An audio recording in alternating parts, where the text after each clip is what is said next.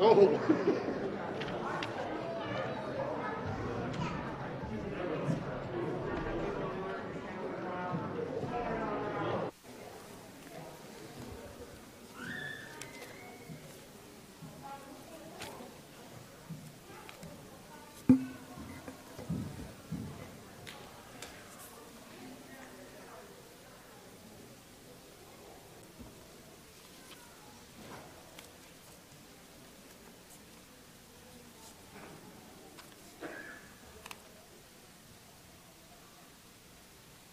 Must be time to start. Everybody got quiet. That's good. Good morning, everyone. It's good to see everybody this morning. I'd like to take a moment to welcome you to our worship service. We'd like to invite you back at 7 p.m. on Wednesday for a midweek devotional. Those started last week, and we had 60, I believe, here Wednesday evening, which was a very good crowd. And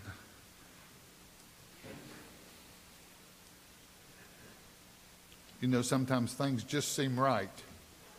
It just seemed right. But it was a good class. Have some announcements. Have several. Add Tracy Hamrick to your prayer list. Tracy is Steve and Peggy Rowe's daughter. She has recently been diagnosed with breast cancer. Add John Klein. He has knee replacement. Going to have knee replacement. Olivia Bennett's grandpa, Paul Davis, was having open heart surgery this past week. Is that correct?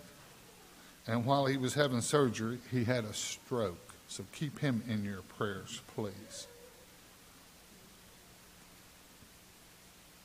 We have been asked to pray for Dr. Jimmy Blanton, local chiropractor. He has COVID. Remember to keep Kristen and Rusty in your prayers as they continue their treatment for cancer and others that are battling health problems. Be sure to check the prayer list in today's bulletin sheet. Remember each one in your prayers.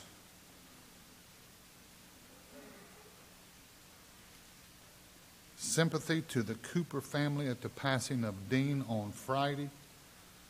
This has been a very hard time for his family, with both Dean and Mary Alice being in the hospital. They were sharing a room, and Mary Alice is now showing signs of recovering from hip surgery and pneumonia.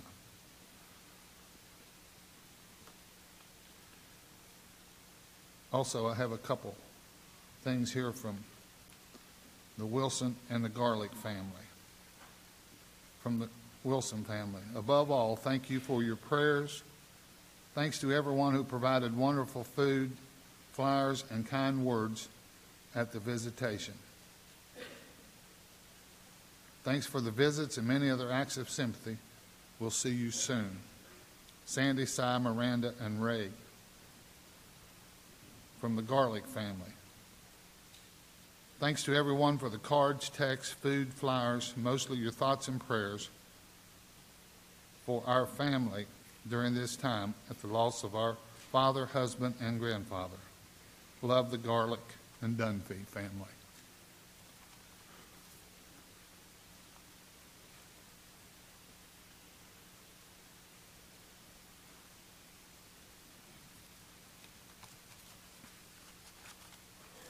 Been a tough couple weeks. Bub Wilson passed away, I think, 2 weeks ago tomorrow evening. Frank passed away last Monday, is that correct? I think. And then Dean on Friday.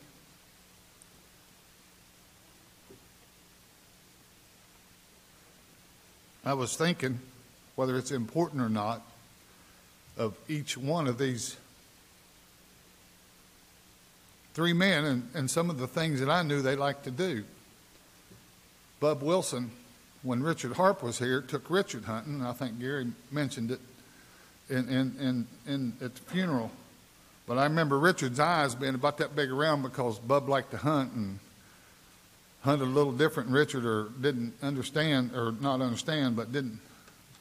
Anyway, Richard had a good time, and it was funny. He said he was on that four-wheeler flying through the woods, and they got him a couple deer. And I told Richard, I said, now, if a game warden comes, he can walk in your house at any time. You better have tags for two. And he said, well, I ain't got tag for one. But anyway, Bub and the way he liked to hunt and fish and the type of things that we knew he liked. And then Frank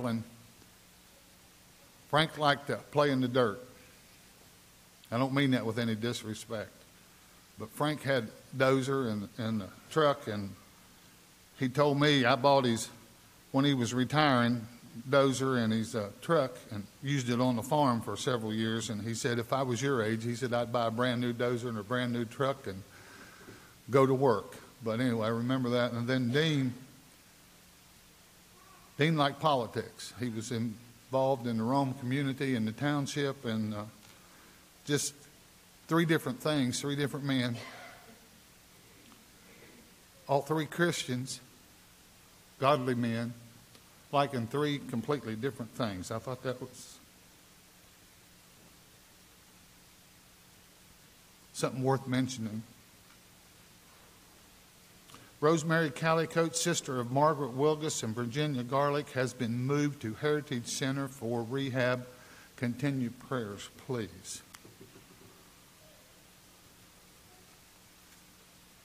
Gospel meeting at Main Street Church of Christ, and this is Hurricane. This is downtown in Main Street.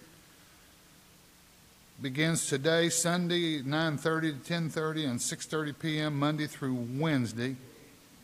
Guest speaker is B.J. Clark, director of Memphis School of Preaching. It's the first time we've announced that in over a year. Somebody's having a meeting.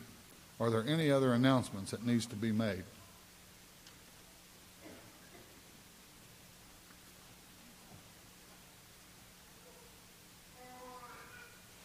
I'd like to read Hebrews 12, verses 1 and 2 before we begin. Therefore, we also, since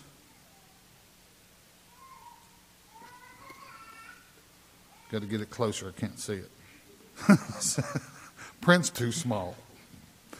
Therefore, we also, since we are surrounded by so great a cloud of witness, let us lay aside every weight and the sin which also easily ensnares us, and let us run with endurance the race that is set before us, looking unto Jesus, the author and finisher of our faith, who for the joy that was set before him endured the cross, despising the shame, and has sat down at the right hand of the throne of God. Would you bow with me, please? Father, we're thankful for this beautiful day of life, for your Son who came and died for us. We're thankful for the rain, for all the many blessings that you've given us, for the land in which we live, for our community, for this congregation. We're thankful for each person that is here this morning. We pray for those that want to be here but can't. Pray for those that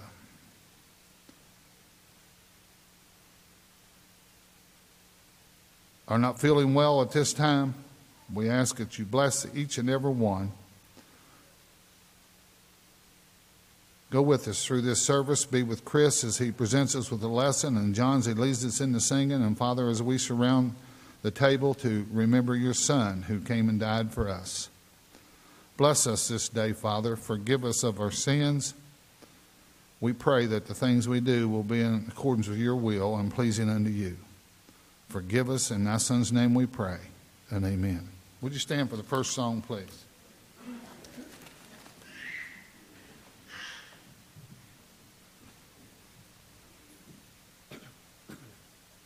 First hymn this morning, number 52. Blessed be the name.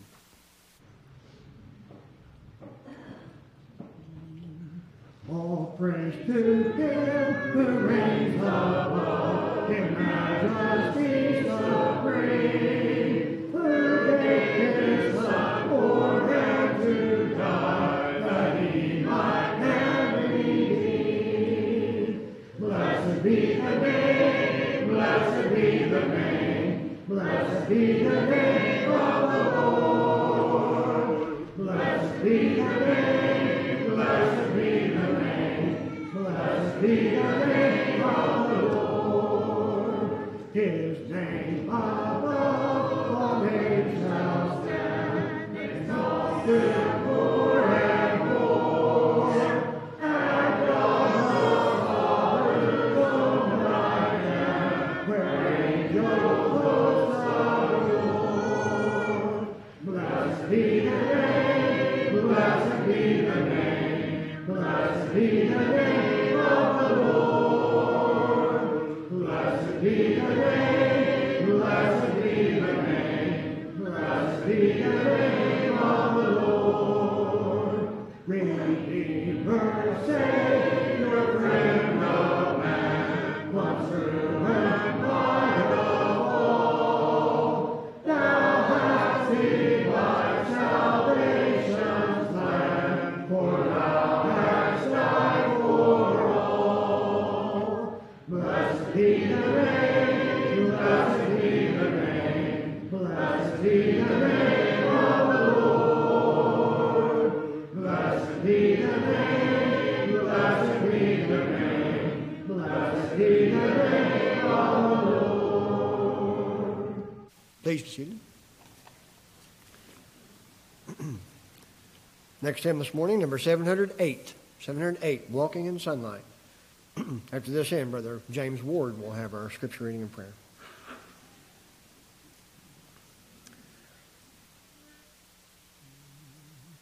Walking in sunlight on a journey over the mountains through the deep vale, Jesus has said, "I'll never forsake thee." Promising mine that never can fail. Heavenly sunlight, loving my soul with glory divine.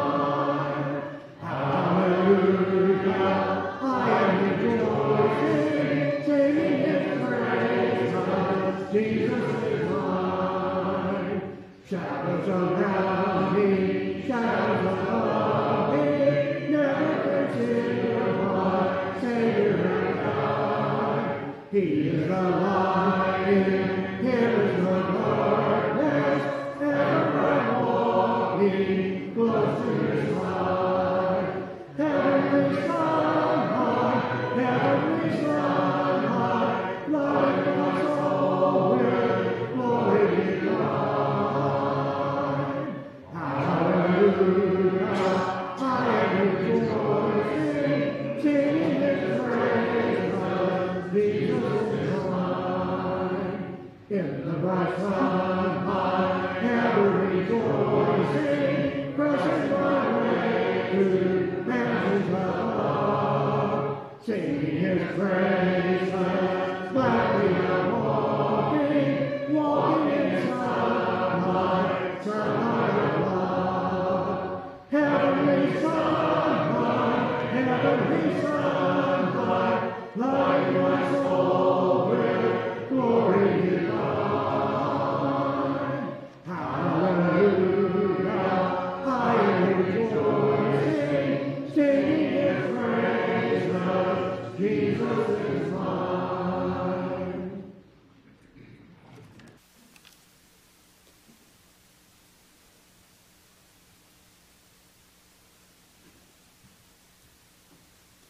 Let's go to God in prayer.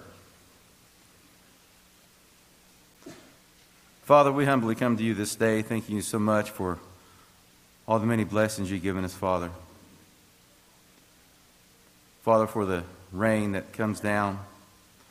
Father, for the change of the season, for the upcoming spring season, that we see the trees in bloom, the flowers popping through the ground, Father.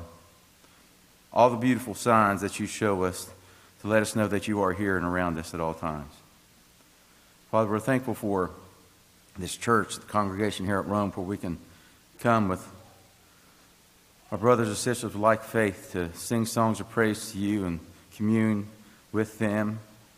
We're so grateful and thankful for the leaders here at the congregation, Father. Pray that you'll bless each and every one of them. For Gary and Jerry and Clinton and their wives, Father, pray that you bless them. And we're thankful for Chris and Dave and the work here as well. Father, we pray that you'll be with those that have lost loved ones recently, the Wilson family, Garlick family, and Cooper family, Father. Bless them. Give them the comfort that they need to get through. May the comfort in knowing that each man did know you and had been baptized will give them comfort as well. We give you praise in all things, dear Father, and we pray this day that if someone hasn't given themselves to come to know you, that this was the day that they put you on in baptism.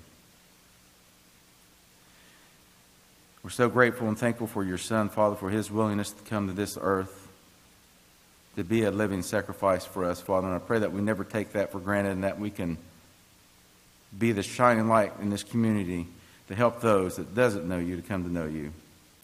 Please forgive us when we do wrong, Father, and it's through your Son's name that we pray. Amen.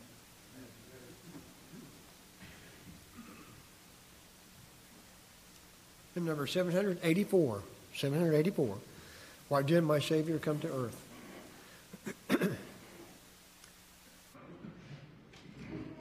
Why did my Savior come to earth and to the humble go?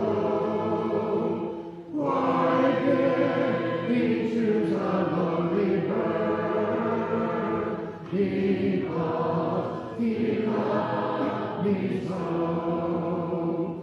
He loved me so. He loved me so. He gave his precious life for me, because he loved me so. Why did he bring the bitter cup of sorrow, pain, and woe? Why on the cross he lifted up? Because he loved me so. He loved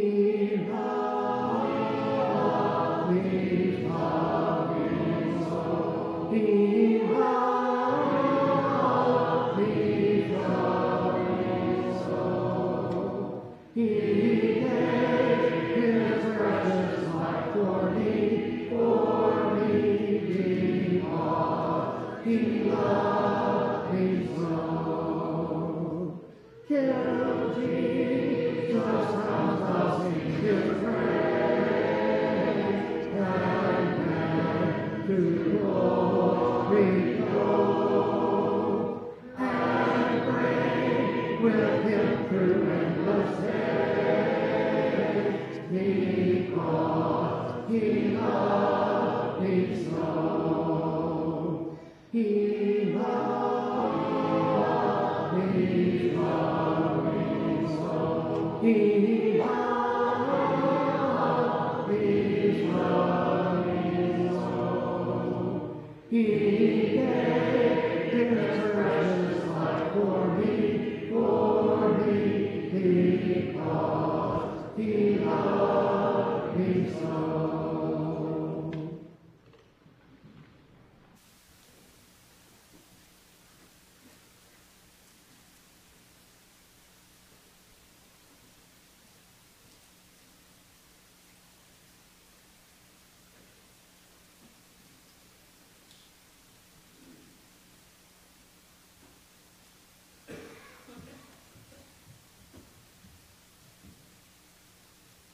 next time I have to do this, I'm going to sit up front and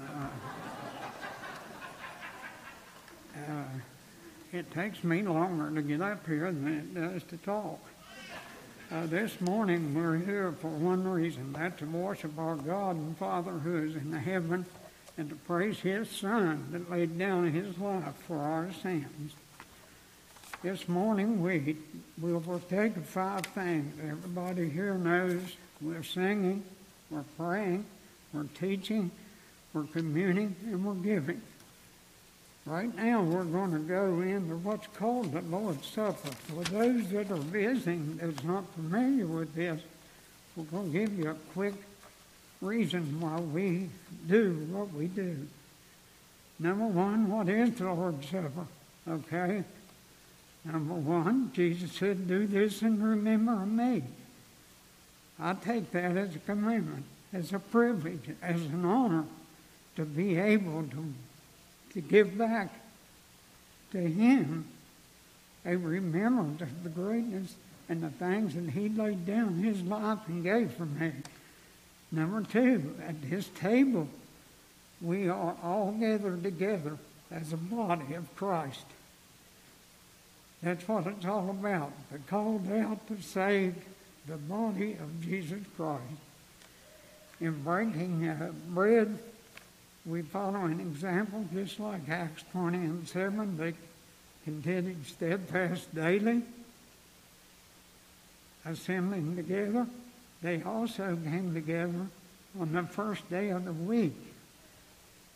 Acts 2:42. It's a communion. Number 4, it's a communion with the Lord. He told the apostles, I'm breaking this bread, I'm giving it to you. It's my body, not actual physical body, but a symbol that I was here, that I taught you and showed you the way to everlasting life.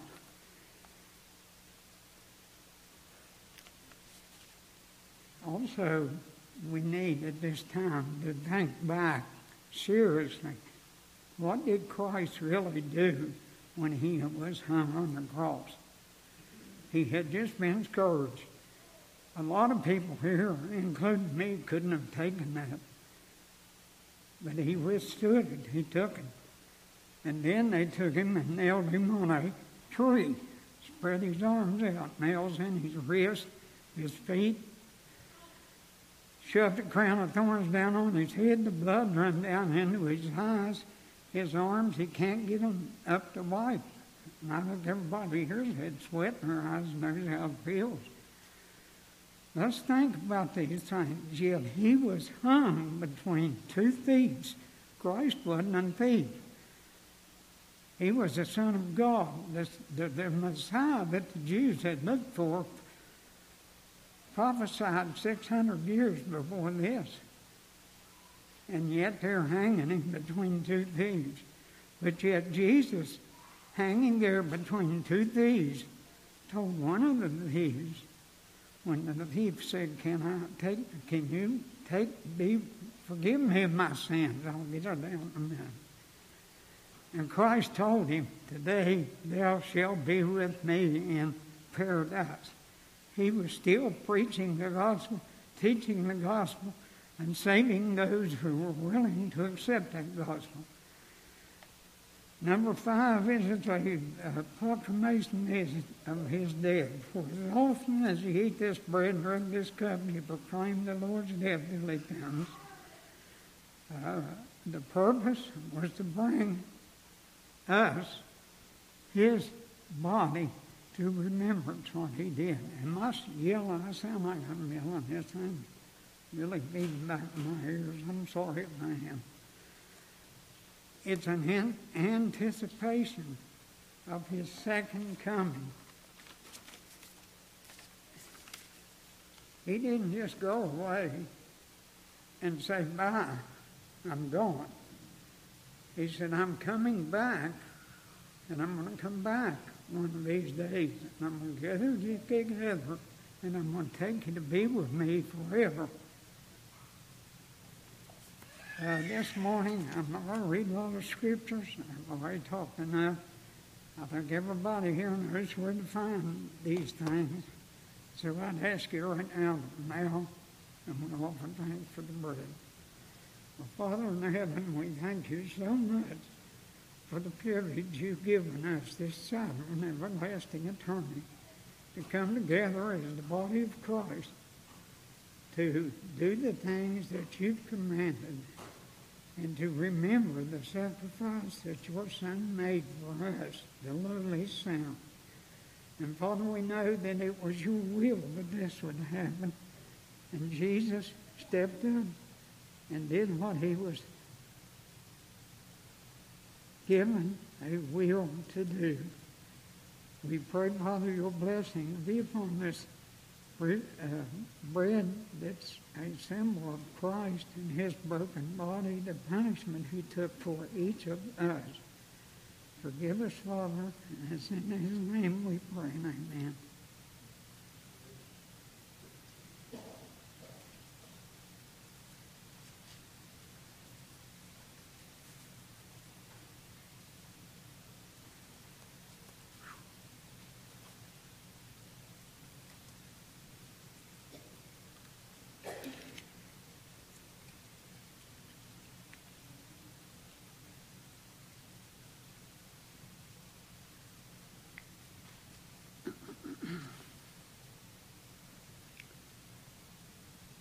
Bow again, please. We thank you again, Father, for this privilege. And we thank you, Father, for this fruit of the vine that represents to us the blood that was shed for us. For without shedding blood, there is no remission of sins. Thank you, Father, for the privilege we have as the body of Christ to assemble to partake of this worship service. And we pray in your Son's name and in Christ. Amen.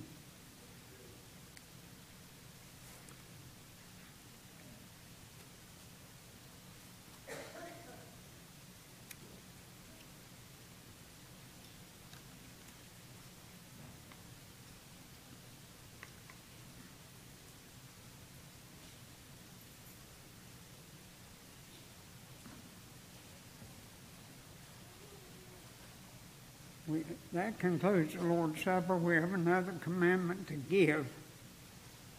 I'm not going to stand here and tell you you need to give a lot or you don't give a lot. Read God's Word. He'll tell you. The widow gave her mite. That's all she had. She gave everything she had. The other people, the Jews, from what I can read, when their total giving was totaled up, it was somewhere around 40%. If I'm wrong, correct me, please. I don't put a limit on pay. I pay what I'm able to pay, number one. Number two, I'm giving back to God something that He gave me. It's up to you. And it's up to me what we give. And God knows what we give. And this congregation, we've been in a rough time. I think everybody here will admit that. This congregation, I'm sure, needs some help right now. I'd say every congregation does. And I think we ought to give back what we can and are content to give and willing to give. Let's bow again. Father in heaven, we continue to thank you for this privilege. Father, we pray that everything that's said and done this morning might come up to you as a sweet smelling savor, that you might accept this worship in spirit and truth. And Father, we pray that you will bless us in the work that you left for us to do. Father, help us right now to start evangelizing this world. It needs help. We know that you're caring for it. We know that your will be done in all things. And we pray, Father, for forgiveness for sins. In Christ's name we ask, and amen.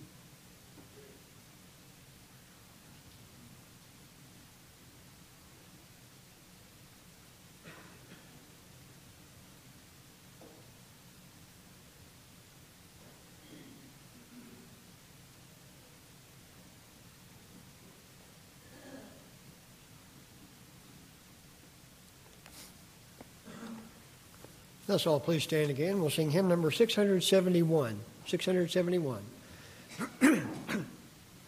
There's a royal banner.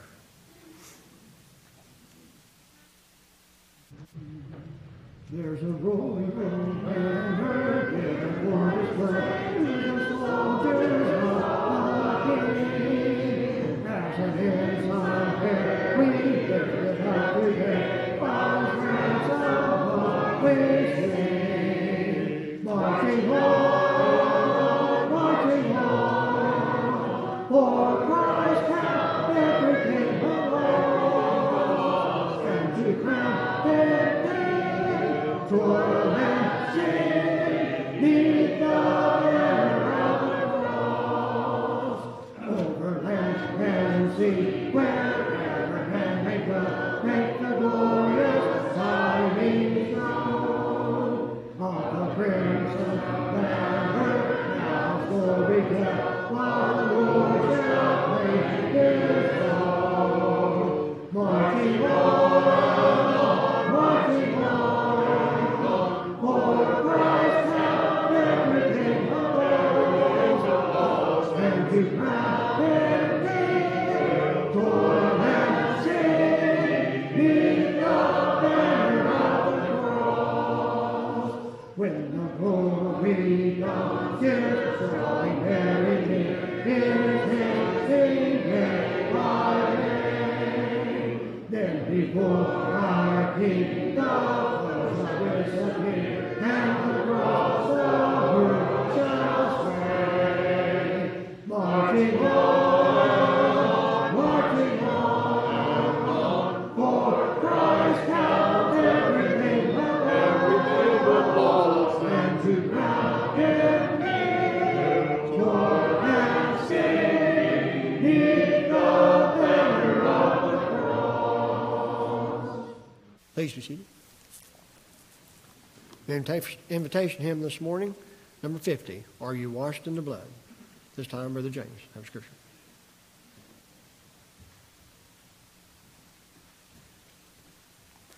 Have you ever done something and then walk away and about 15 seconds later go, I forgot something?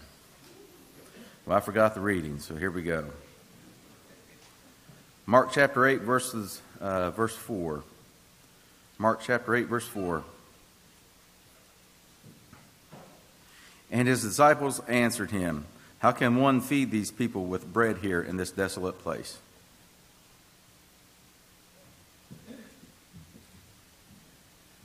Good morning. Where we're going to be this morning, Mark chapter 8. It's a good thing Buzzy forgot. Now you're already there. Mark 8. So today we are rehashing maybe one of the miracles that we've already seen, right? Although this one is markedly different. And just a few chapters ago, Jesus fed 5,000 men. We talked about how that was probably an army of people ready to crown Jesus king, whether he wanted to be king or not. Today, we're reading a very similar miracle, although it is different. And in fact, one of your questions in the bulletin article today, as you read through this chapter this week, one of the questions I want you to struggle with is, what are the similarities and what are the differences between these two miracles? So there's quite a few, right? Today, Jesus feeds 4,000 people. There's not 4,000 men. This isn't a crowd. These are people who are genuinely wanting to be with Jesus. Look in let's just read the first couple of verses here in Mark chapter 8. In those days, when again a great crowd had gathered, and they had nothing to eat, he called his disciples and said to them, I have compassion on the crowd, because they have been with me now 3 days and have nothing to eat. And if I send them away hungry to their homes, they will faint on the way, and some of them have come from far away." These people have been with Jesus for 3 days, listening to him teach, probably watching several miracles, getting to know him, seeing him clearly. That's kind of what Mark is all about. Mark, especially in these first 8 chapters, wants you to see Jesus clearly. Because a lot of people don't. The Pharisees certainly don't. The Sadducees certainly don't. Even the disciples don't really see him all that clearly. And Mark wants us to see Jesus clearly. Next week, he's going to shift purposes. The first 8 chapters of Mark is riddled with miracles. I think there's somewhere around 20 miracles in the first 8 chapters of Mark. The next 8 chapters, Mark has got 16 chapters. Half are devoted to who is Jesus? Who is Jesus and what are you going to do with him? The second part of Mark is devoted to convincing you that he's the Messiah, but probably not like the Jews are thinking of him as the Messiah. These people see him clearly. In fact, they see him so clearly that they are walking around with him in the middle of nowhere. The Bible calls this a desolate place, much like the feeding of the 5,000. This is not where a village is located. This is not a populated area. He has gone out into the wilderness because there are such crowds following him that he can't teach anywhere else. And so he's teaching out in the wilderness, and for the last 3 days, these people have been following him, listening to him teach, without food. And they refuse to leave.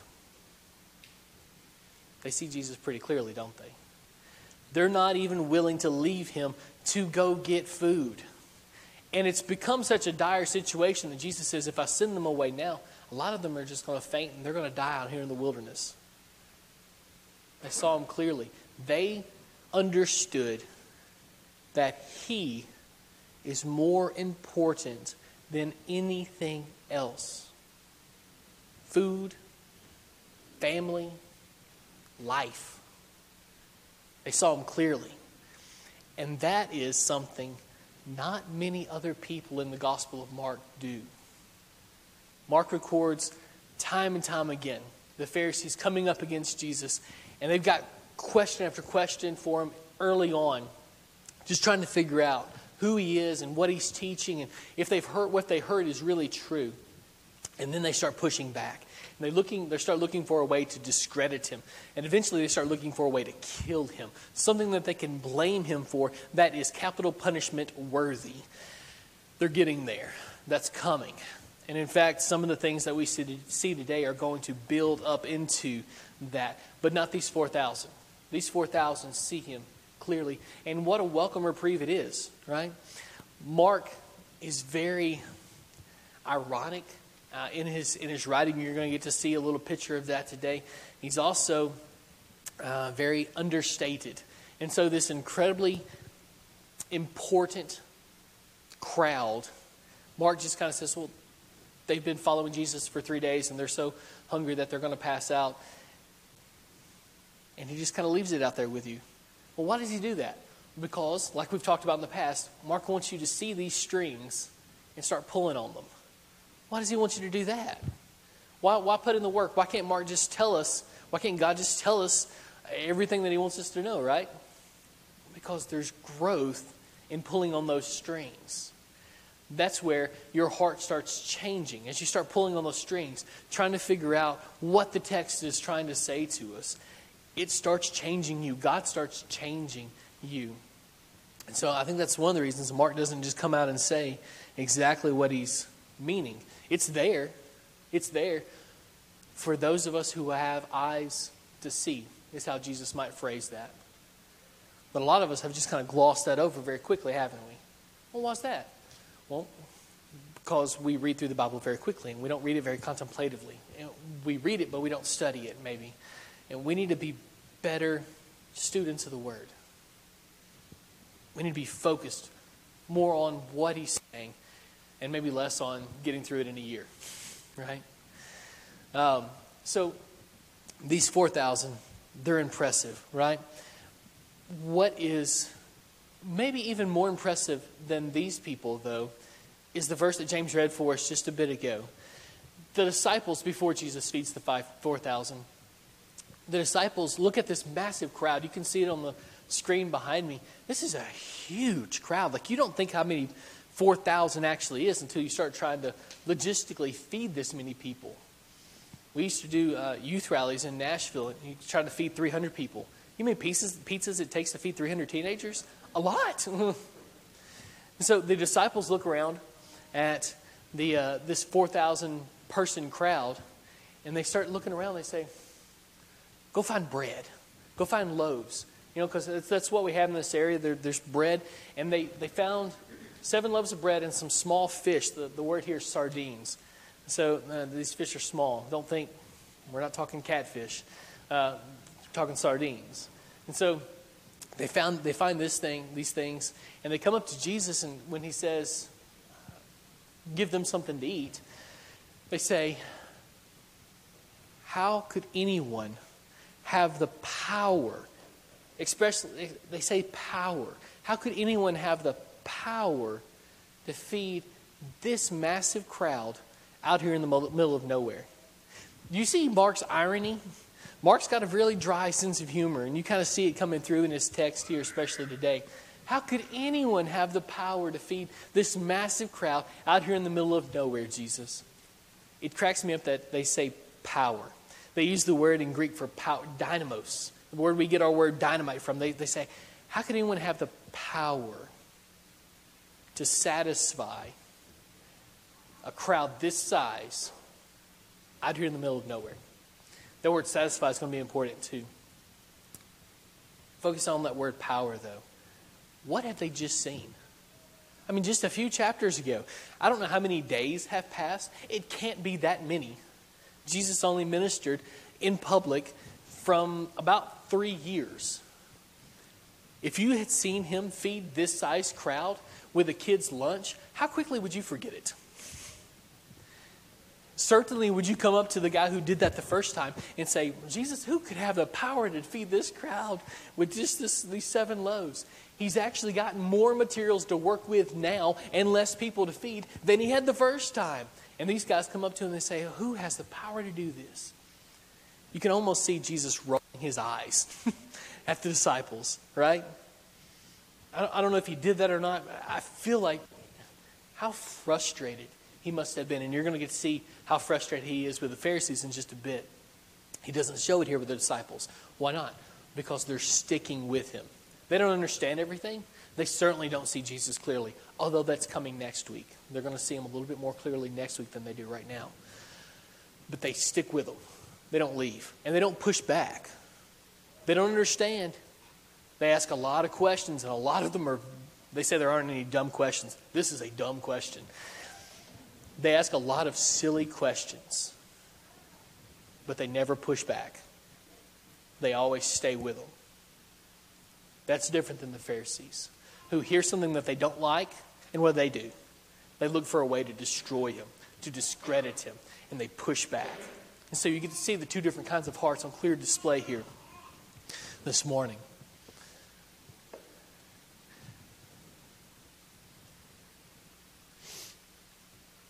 This word satisfied in Mark 8:8. Look up at the screen and you just read this verse real quick. He says, and they ate and were satisfied. And they took up the broken pieces left over, 7 baskets full. It's interesting that those 7 baskets full, that's the same type of basket that Paul, a grown man, was let down the wall in Damascus to escape murder. He was let down in the same basket. So these are very large baskets. But put it aside for just a second. And notice this word satisfied. This word is a word that keeps popping up. In fact, Mark uses it 4 times. And he's going to use it 4 times in this section. You've already seen a couple of times with the feeding of the 5,000. They were satisfied. And if you go back and you look at the Syrophoenician woman, the lady who has the issue of blood, she says that... hold on. Sorry. 752 is where that's at. Let's see.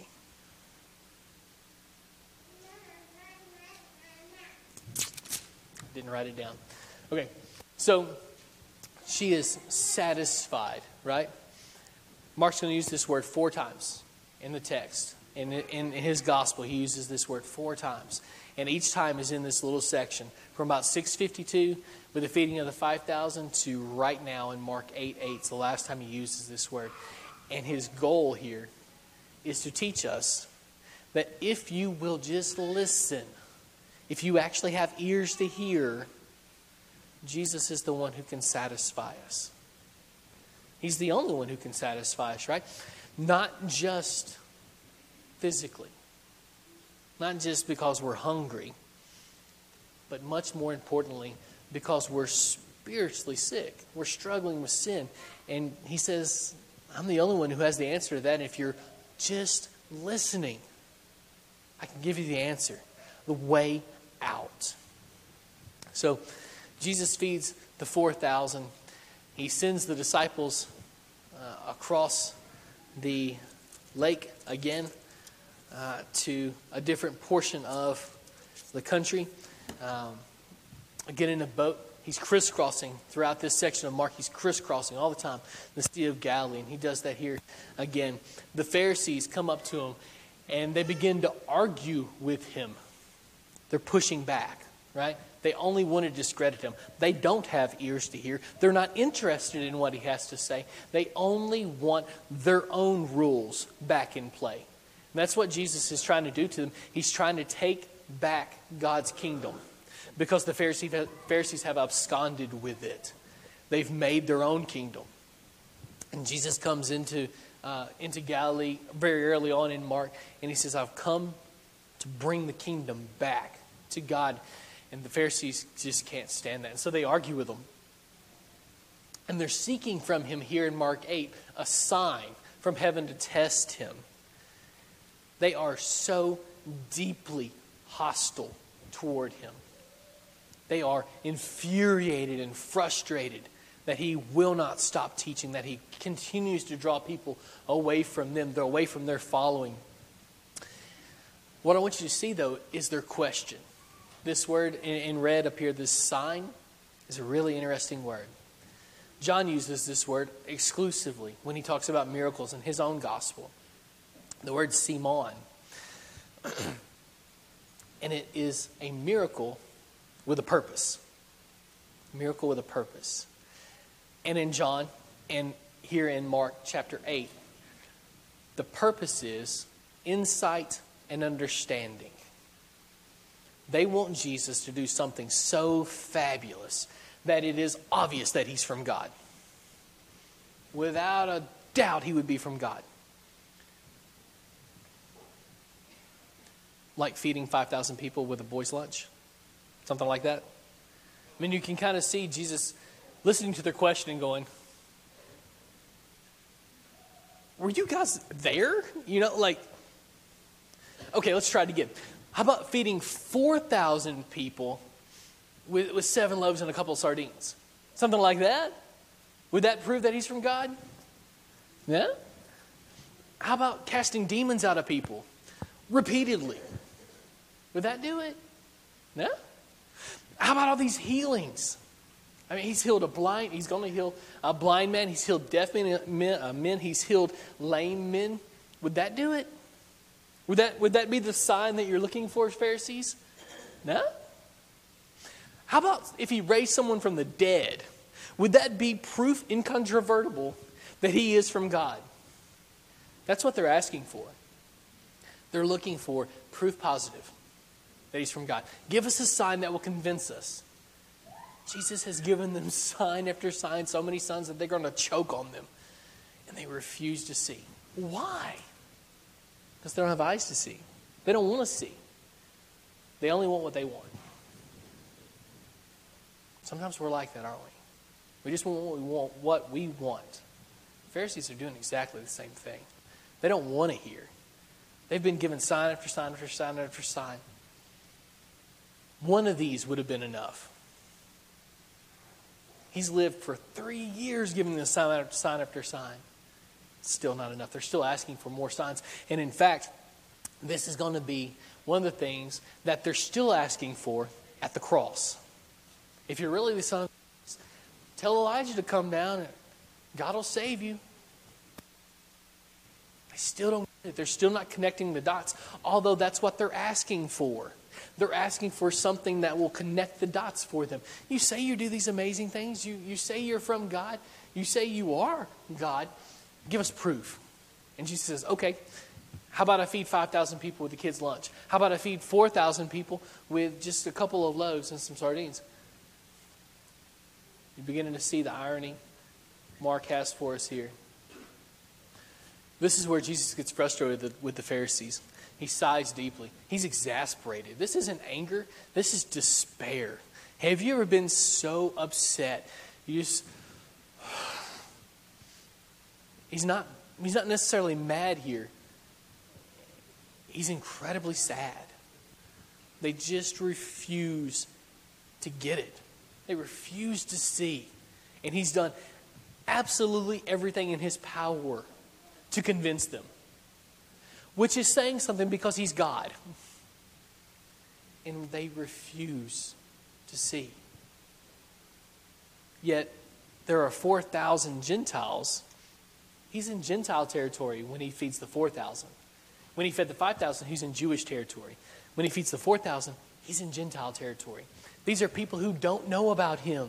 These are people who don't have the privilege of having the Old Testament prophecies about him. They weren't forewarned to be looking out for him. But when they see him, what do? They attach themselves so closely to him that they're not even going to leave him to go get food. Not even when their stomachs start rumbling.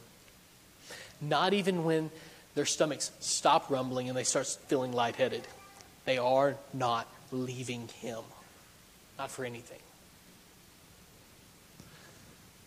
Yet here these privileged Jewish leaders who have been taught theology. These men teach theology. And they won't see. So Jesus sighs deeply. Why does this generation seek a sign? He uses their word against them. Why do you seek a sign? Truly I say to you, no sign will be given to this generation. Because he's already given you sign upon sign upon sign. And you just refuse to see it. Just refuse to see it. So that's his argument there with the Pharisees.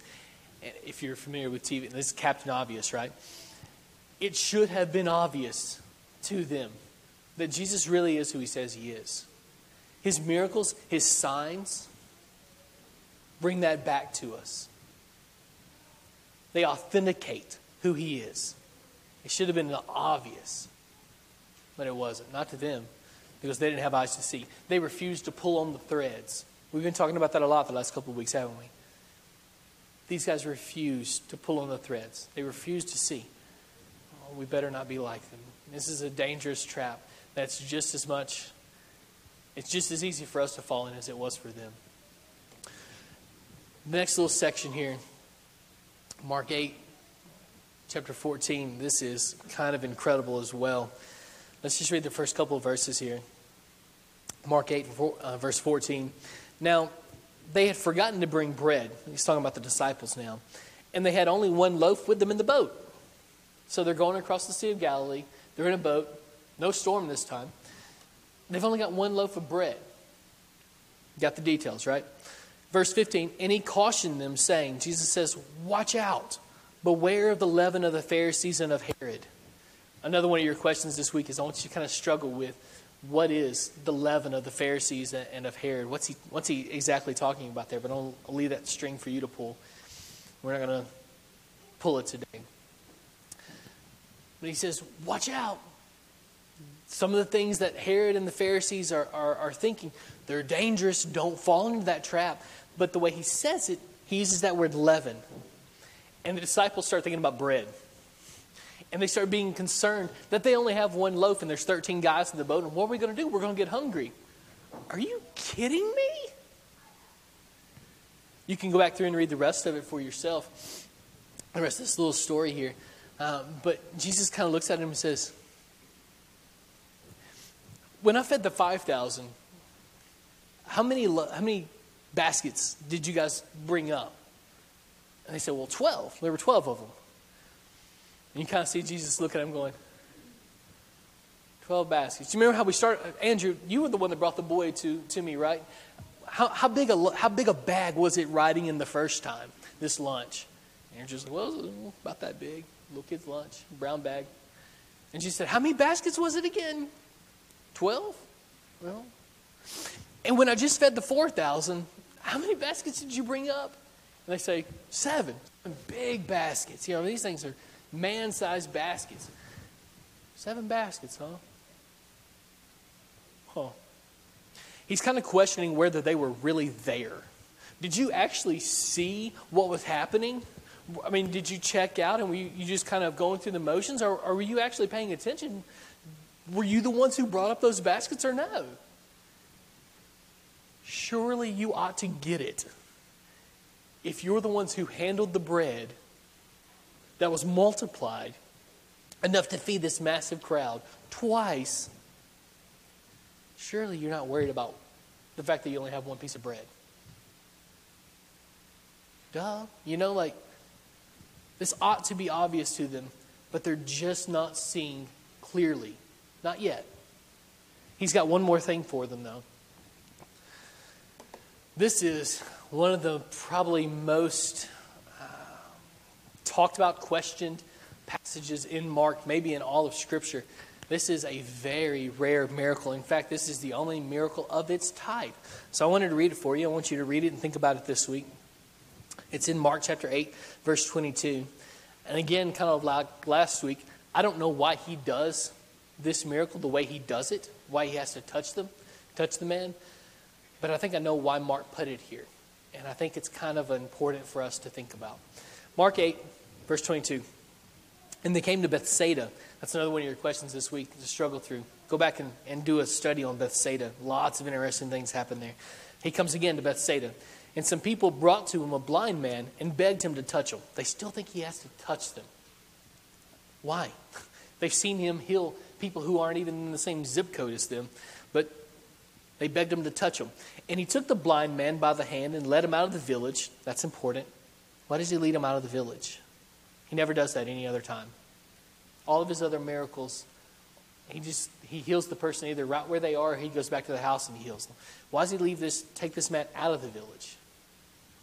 It's important. It's a string we need to pull, right? We need to think about that. It's a breadcrumb Mark's left for us. He takes the man out of the village, and when he had spit on his eyes, I don't know why he does that. You figure it out. And laid his hands on him. He asked him, do you see anything? Never again does he ever ask anyone how the healing went. Go back through and read the rest of his miracles. He's not going to look at the deaf man and say, hey, can you hear me now? He's not going to look at a paralyzed man and say, hey, can you walk? But this man, he asks how the healing went. And this is the amazing part, though. Listen to what the man actually says. Verse 24, and he looked up and he said, I see people, but they look like trees walking. Did Jesus not put enough oomph in the healing? Did he not put enough power in the healing? Was he mistaken here about how badly this man's eyes, what condition they were in? Certainly not, right? Verse 25, then Jesus laid his hands on his eyes again, and he opened his eyes, and his sight was restored, and he saw everything clearly. And he sent him to his home, saying, don't even enter the village. So what's going on in this story? I think it's pretty simple. I think Jesus puts his hands on this man's eyes the first time, and he kind of partially heals him. And he asks the question, the guy answers, well, I can kind of see, but everything's really blurry, you know. And then I think Jesus looks over at the disciples like, huh? You getting it? This guy's like y'all. Huh? There's a good Southern term for you. This guy's like you guys. He doesn't see clearly. I'm right in front of him, but he doesn't see me clearly. Kind of like you 12. Feeding of the 5,000, you didn't get it. Feeding of the 4,000, you didn't get it. Just like this guy, he doesn't see clearly. And so Jesus has compassion on the man, and he heals him fully. And then he kind of looks at the disciples, and he goes, huh? There's coming a day, pretty quickly, in Mark, where they're going to see clearly. In fact, next week, is the turning point in Mark where he pivots. Up until this point, he's been saying, who is Jesus? And his resounding answer, this is the culmination, the climax here in Mark 8, is Jesus is God. It's so, so painfully obvious that he is who he says he is.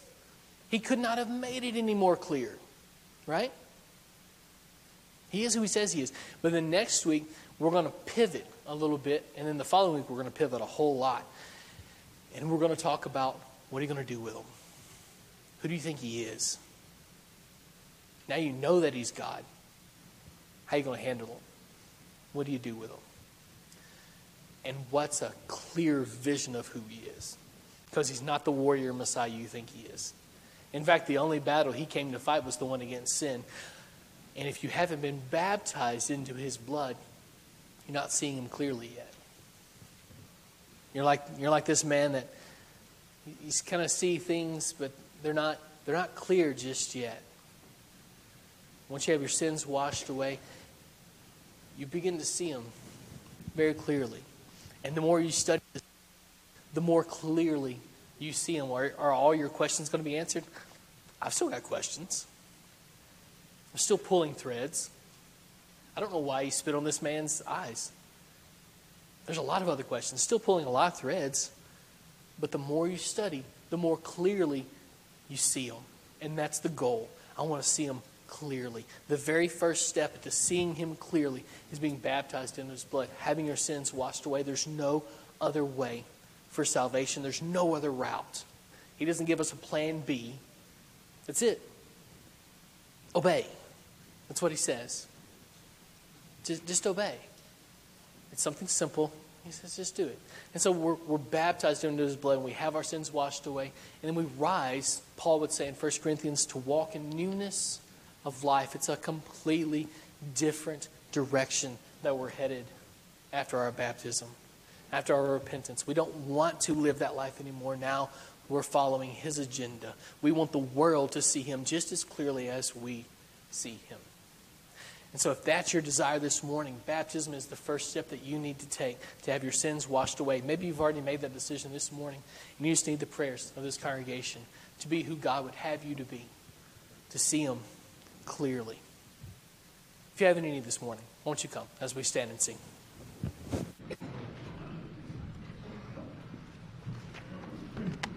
Have you been to Jesus for the cleansing power? Are you washed in the blood of the Lamb? Are you fully trusting in his gracious power? Are you washed in the blood of the Lamb?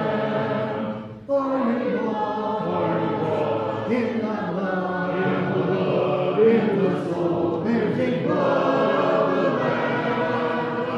Are you sorry, white as snow? Are you washed in the blood of the Lamb?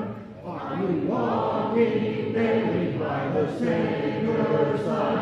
Are you washed in the blood of the Lamb?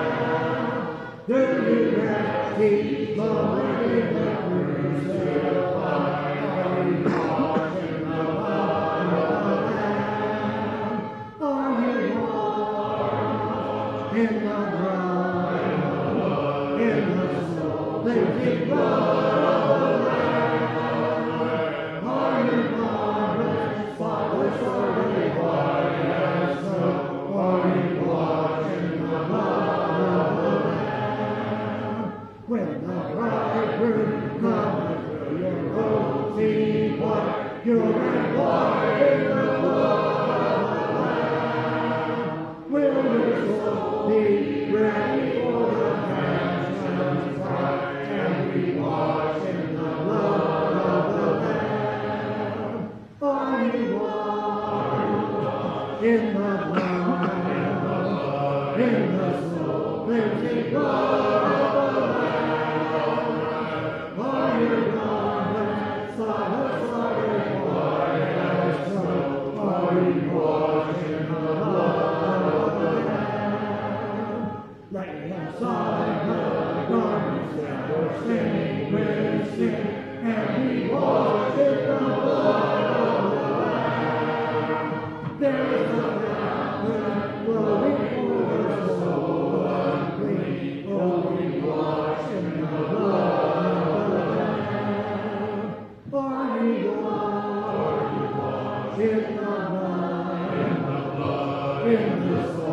cleansing blood of the Lamb, all your garments, spotless white as snow, are you washed in the blood of the Lamb. Our closing hymn this morning, number 720. 720. And after this hymn, Brother Thomas Trevathan will have a prayer. We'll sing the first and last verse. Watch and pray.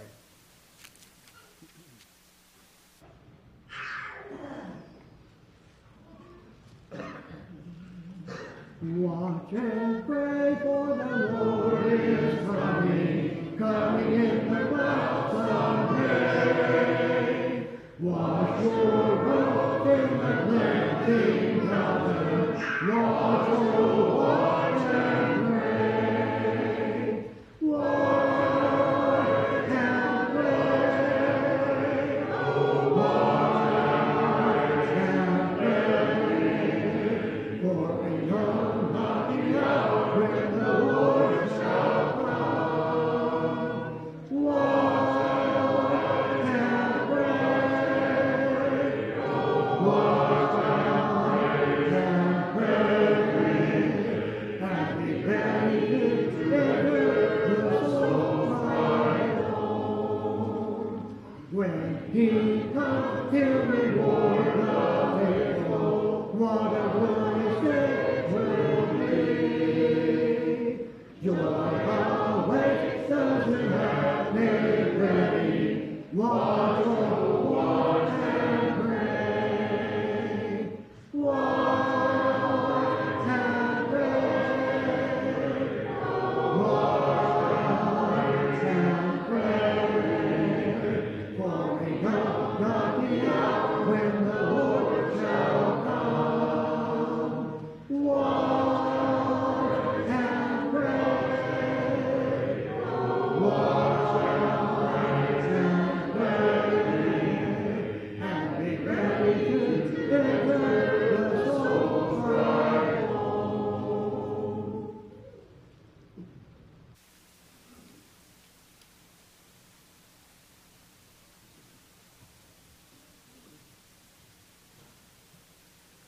Let's pray. Dear Heavenly Father, thank you for this day and everything you've given us. Please be with the sick, Lord, and please help this virus go away. Thank you for giving us the ability to come here today and worship you. Thank you for Chris for presenting the lesson, and please help us see God clearly, and please help us see his word clearly as well.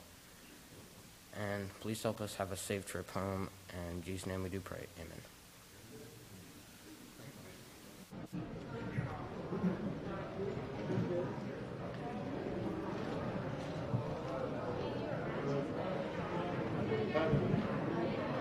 What's that?